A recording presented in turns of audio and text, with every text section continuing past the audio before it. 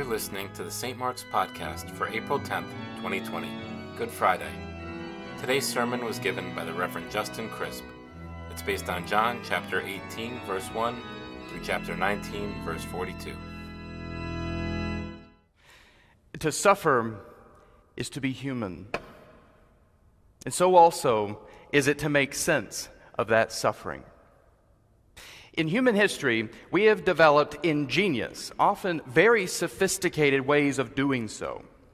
The ancient Greeks, for example, chose to grasp suffering's nettle by plumbing its depths in extraordinary plays they called tragedies, in which a hero is doomed to ruin by some fatal flaw. Think of Oedipus's pride or Achilles' famous heel. These plays gave audiences the chance to meditate on the glory and the fragility of the human condition that they shared with the hero. The Greeks' various schools of philosophy each had their own take on what to do with the suffering put so splendidly and horrifically on display in their tragedies. The Stoics, for example, famously suggesting that we come to terms with suffering's inevitability, accept it as a necessary part of our being human, and accept whatever suffering comes to us as our fate. Or the Epicureans enjoining us to minimize our suffering as much as we can by seeking pleasure and peace, and so on. Now, contemporary Americans, of course, are less likely to turn to Epicurus or Seneca for advice. They're more likely to rehearse something like, whatever doesn't kill you makes you stronger, right? Something like Nietzsche meets G.I. Joe. Or to appeal to the old British virtues of resilience and resignation ensconced in the wartime motto, keep calm and carry on. I'm concerned, though, that when confronted by suffering of the magnitude wrought by the COVID-19 pandemic, most of us have fallen back on a philosophy a whole lot flimsier even than these. It's the myth of the silver lining, a myth encapsulated in social media posts like those recently lampooned by the religious writer Kate Bowler, who in this past Sunday's Times said, "If I see one more millionaire on Instagram yelling that she is choosing joy while selling journals in which moms are supposed to write joy mantras, I'm going to lose my mind. Amen." The silver lining, the impulse in each of us to find something good about everything. Something good about everything that excuses the pain or suffering something has caused. The silver lining is so tempting to us because it gives us relief from another sort of pain, the pain of grief, the pain of coming to terms with what it is we have suffered or lost. And I get it. We need relief these days, and we need it quickly. I know that I do. And by identifying something in the bad that counts as good, we can tap into the sweet relief of, okay, I guess it's not so bad after all. But that's what makes the myth of the silver lining so pernicious. It relieves our beleaguered psyches and souls by denying, at least partially, just how awful something is. The relief it gives us is a lie. Somewhat like trying to quench our thirst by drinking a sugary soft drink. Feels great for a second, and then awful later. Though it's an understandable impulse, and one that, to be clear, I share. it is also profoundly disrespectful of human suffering.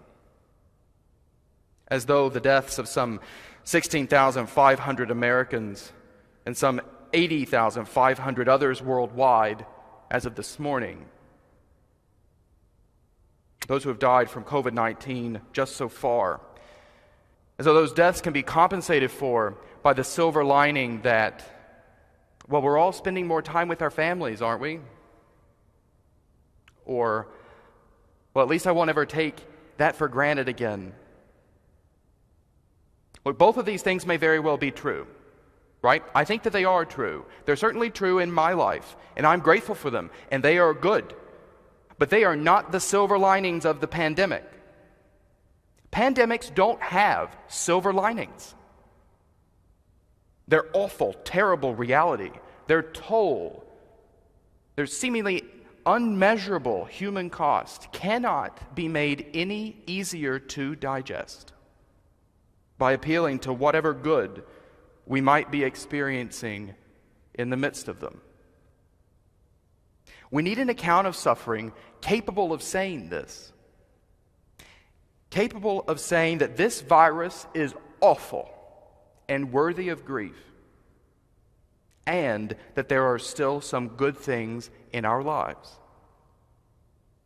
Some of them even born somehow of our awful circumstances.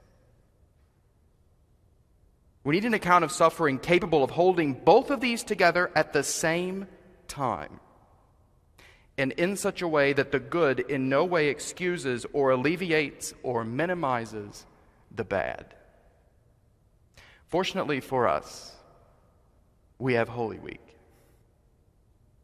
And this is exactly the kind of attitude towards suffering that Good Friday is intended to cultivate within us. Christianity is the religion of the resurrection, to be sure.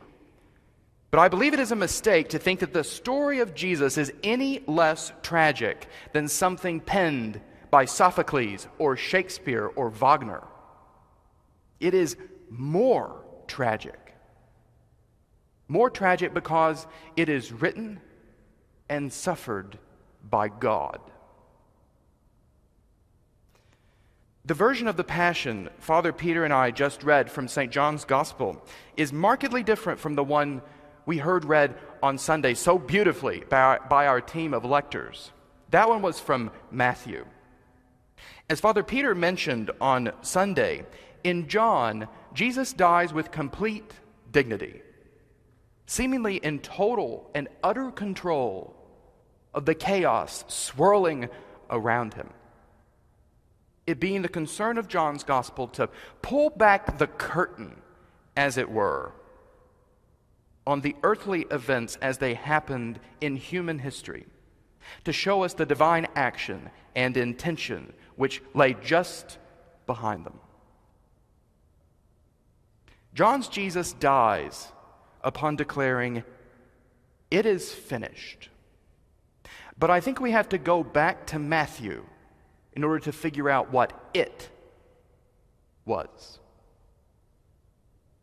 There, as in the Gospel of Mark, Jesus dies not in control, but in a moment of unbelievable and horrifyingly human fear, falling back on words from his own Scripture, words that I think we can imagine Jesus learned at the knees of his parents, Mary and Joseph. He fell back on his Sunday school lessons, as it were, when faced with the tragedy of his life, using them to give voice to what he's feeling. My God, why have you forsaken me?" Theologians have speculated that the redemption wrought by Jesus on the cross results from the fact that in his death, Jesus freely takes on himself all the sin and the suffering of the whole human race. As our reading from the prophet Isaiah said, he has borne the iniquity of us all. Surely he has borne our grief and suffered our diseases. And in this moment, in Jesus' cry of God-forsakenness, I believe he was utterly overwhelmed by the weight he had come to carry. Having drunk to the dregs the horrible poison of sinful humanity's separation from God and all of the havoc and pain it brought in its wake. As Jesus took on the sin and suffering of the world, he entered into a kind of spiritual night. A spiritual night in which all subsequent dark nights of the soul mysteriously participate. It is as though Jesus' human awareness of his relationship with the one he knows as his Father is occluded, its light eclipsed by the horrors, the genocides and untimely deaths and betrayals that he has taken up into himself. A darkness which is only made more awful, more impossible by the fact that this human being, Jesus, is also God, is also the eternal Son of the Father, from whom he now feels forsaken. We really must imagine some great but dread-filled music to accompany our Lord's blood-curdling scream. His Godhead made even his fear sublime. God, forsaken by God. God, separated from God. God, abandoned by God. This is what Jesus has finished. God's headlong plunge into the life of the world he created. A world which went disastrously haywire nearly the moment it began, but whose very rubble God loved so fiercely that he could not stand to fix it in any way that would do violence to it, which left God with only one option: to suffer ruin along with it. That's it. That's the story. God was dead, and we killed him. Christianity says all this is true. Full stop. And on the third day, he rose again from the dead. But not before God died. Not before God's tragedy was played out to the end. Not before it was finished. Crucifixion gave way to resurrection. Horror to happy ending. Dramatically, as it were. That is, in the passage of time. By whatever happened in those 40 dread hours when God himself was interred in hell. The resurrection is not the crucifixion's silver lining. The resurrection is the crucifixion's reversal. A divine insurgency against evil and death so stunning that it transformed the cross from an instrument of torture into a symbol of life and immortality, something we can kiss. These, the cross and the resurrection, are the grounds of Christian hope, and silver linings are the business of those who have given up on it. So I beg you, do not give up on our God. Do not lose heart. Don't rationalize the pandemic away. Let it be awful. Don't minimize it or trivialize it or your feelings about it. If you're scared, be scared. If you're angry, be angry. If you're bored, be bored. This pandemic is a cross borne by each and every one of us right now. Whether we are ill ourselves with this or some other disease, or we are struggling to care for the sick or the elderly in shockingly precarious circumstances, or we are suffering from mental distress and isolation in our homes, or living in constant fear from being isolated in our homes with someone who has abused us, or are weighed down by financial stress, or are grieving the loss of loved ones, or beloved rituals, or lost opportunities. Let yourself have a bad day. Jesus had at least one. And then ask God to use it. Ask God to join your bad day to His, your suffering to His, that by His inexhaustible majesty, ingenuity, and power, He might make something meaningful of your bad day, as He did of Jesus's. Then, rather than silver linings, look for the signs of God's mercy. Those little joys, the phone calls, or letters, or walks, or music, or birds, or flowers, or sunshine, or games, or TV shows that are giving you the strength to carry on in the midst of the most devastating event to afflict the human race in our lifetimes. When we pray God to give us this day our daily bread, this is what we mean. Thank God for these things. They are signs of His providence, His merciful provision for us in the midst even of those afflictions which He mysteriously, but we hope and trust wisely, permit to befall us. Small mercies, like the fact that Jesus' mom and his aunt and Mary Magdalene and John stood next to Him while He died on the cross. Or like the drink He was given when He was thirsty.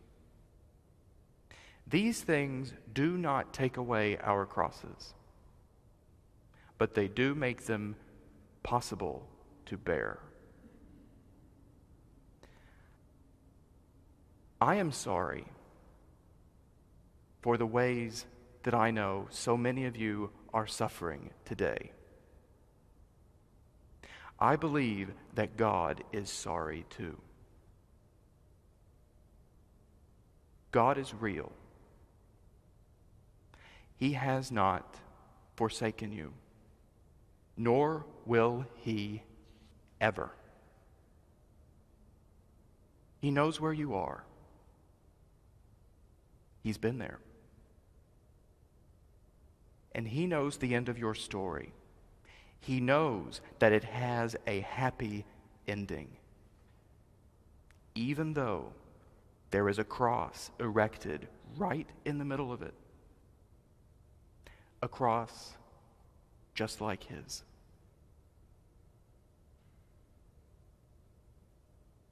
Don't give up. Don't lose heart. He made even that awful Friday good. Amen.